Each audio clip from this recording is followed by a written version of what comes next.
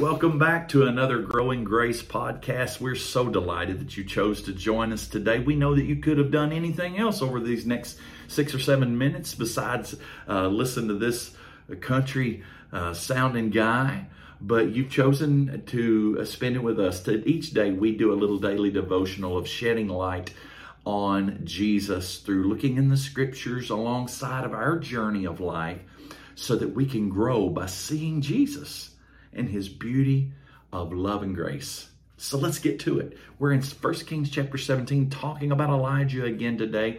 Yesterday, we just talked about how that God had given the widow woman an unbelievable request to go in and make him something to eat first and then make something for themselves, and the obedience that had this beautiful miracle encased in it. And in verse 14, he says, "For thus says the Lord," this is Elijah talking to the widow, "For thus says the Lord of Israel, the bin of flour shall not be used up, nor shall the jar of oil run dry until the day that the Lord sends rain on the earth." What an incredible promise. He says, if you go do this, it's going to open up the exponential provision of God. I wonder how many times that we have balked at doing the unusual thing, the unreasonable thing, the kingdom thing, because it didn't make any sense. Well, let me tell you something. God tells us to do stuff all the time. It doesn't make sense. You remember the story of Elisha. I'm going to take a little rabbit trail here. Elisha had a man come to him whose name was Naaman. He was a Syrian, another Gentile. And he comes to him. He was a mighty man, won many battles for the Syrians. And he comes to Elisha and says, Elisha, and he talks to Eden. Elisha didn't even go out to him. He sent his servant out to him. And he said, I've got leprosy. And he said, I want you to heal me. I've heard that you can heal me.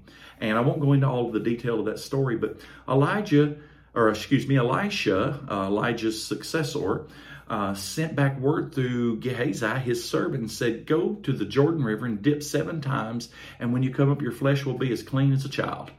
And the man was just enraged. He says, what? There's a lot cleaner rivers around here. And he mentioned Abana, Pharpar, and all this kind of stuff. Why don't we go there? This is nasty. This makes no sense. It's unreasonable. Do you see that? It's unreasonable. And so God gives him this moment, this opportunity to be healed, and he starts balking at the method in which he receives it. And so Gehazi says to him, he says, let me ask you a question. If he had told you something that was more difficult than this, would you not have done it? So what's your problem? So finally, Naaman says, you know what? You're making a lot of sense. And he goes to the Jordan River, dips down 7 times. And sure enough, after the 7th time, it wasn't progressive. It had to wait until his obedience was fulfilled. And when it did, he came up with flesh as clean and as new as a baby. It was one of the greatest miracles of the Old Testament, unheard of, leper being cleansed. You see, sometimes God asks us to do unreasonable, ridiculous, foolhardy things. I mean, honestly, how silly is it for us to turn the other cheek when somebody slaps us on the one? I mean, honestly, does anybody really have what is the audacity of the Lord to say to do that? Because that's how Jesus lived. That's how God lives. When somebody takes the coat, he gives them the cloak also. That's his generosity. He wants to live through us in such a way that these ridiculous things are so wonderful in this world, because this world is so looking with tunnel vision about the things that they expect. And when something comes from out of the blue, and it has to be God, and he gets glory from it. And that's the beauty of it. So each day when that woman, I don't believe for one moment that when that woman took the hand into that jar on any day until the rain began, I don't believe that it was full. I believe it had the same amount in it that it had yesterday, but God just supernaturally resupplied it every day. And this is a wonderful image of the daily bread that God gives us as we walk with Him. Jesus, even in the Lord's Prayer, said, give us this day our daily bread. This is the lesson. This is where we see Jesus in this beautiful passage. Every day she went and she still had a handful of meal and a little oil to be able to cook for her sons. And every single day it was a testimony to the goodness of God, not of the obedience of the woman, but the goodness of God.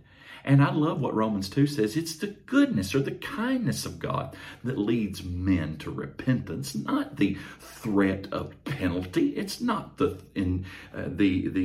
threat of hell and rapture and all of this kind of stuff.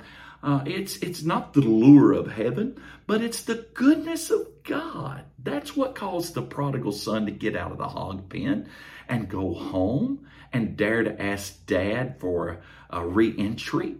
And that is the beauty of this walk of faith. And it says that her household ate for many days, and the bin of flour was not used up, nor did the oil of the jar run dry, according to the word that was spoken by the prophet Elijah. This is how we grow, guys. We learn how to trust the Lord and let God do a work in us. And I love the totality of this passage where it shows God doing something in Israel, and He does something in Israel, something phenomenal. He does something in Elijah, and then He does something in this widow woman. Isn't that great? That is so like God, to have an ultimate plan, okay? Maybe God just called Elijah to go talk to Ahab because he had a widow woman that he needed to see to, this Gentile widow woman whom no one would have chosen. Even Jesus mentions her in the New Testament, and this is beautiful. And guys, this is what I'm talking about when we begin to see the word of the Lord in the midst of our challenges, valleys, and difficulties.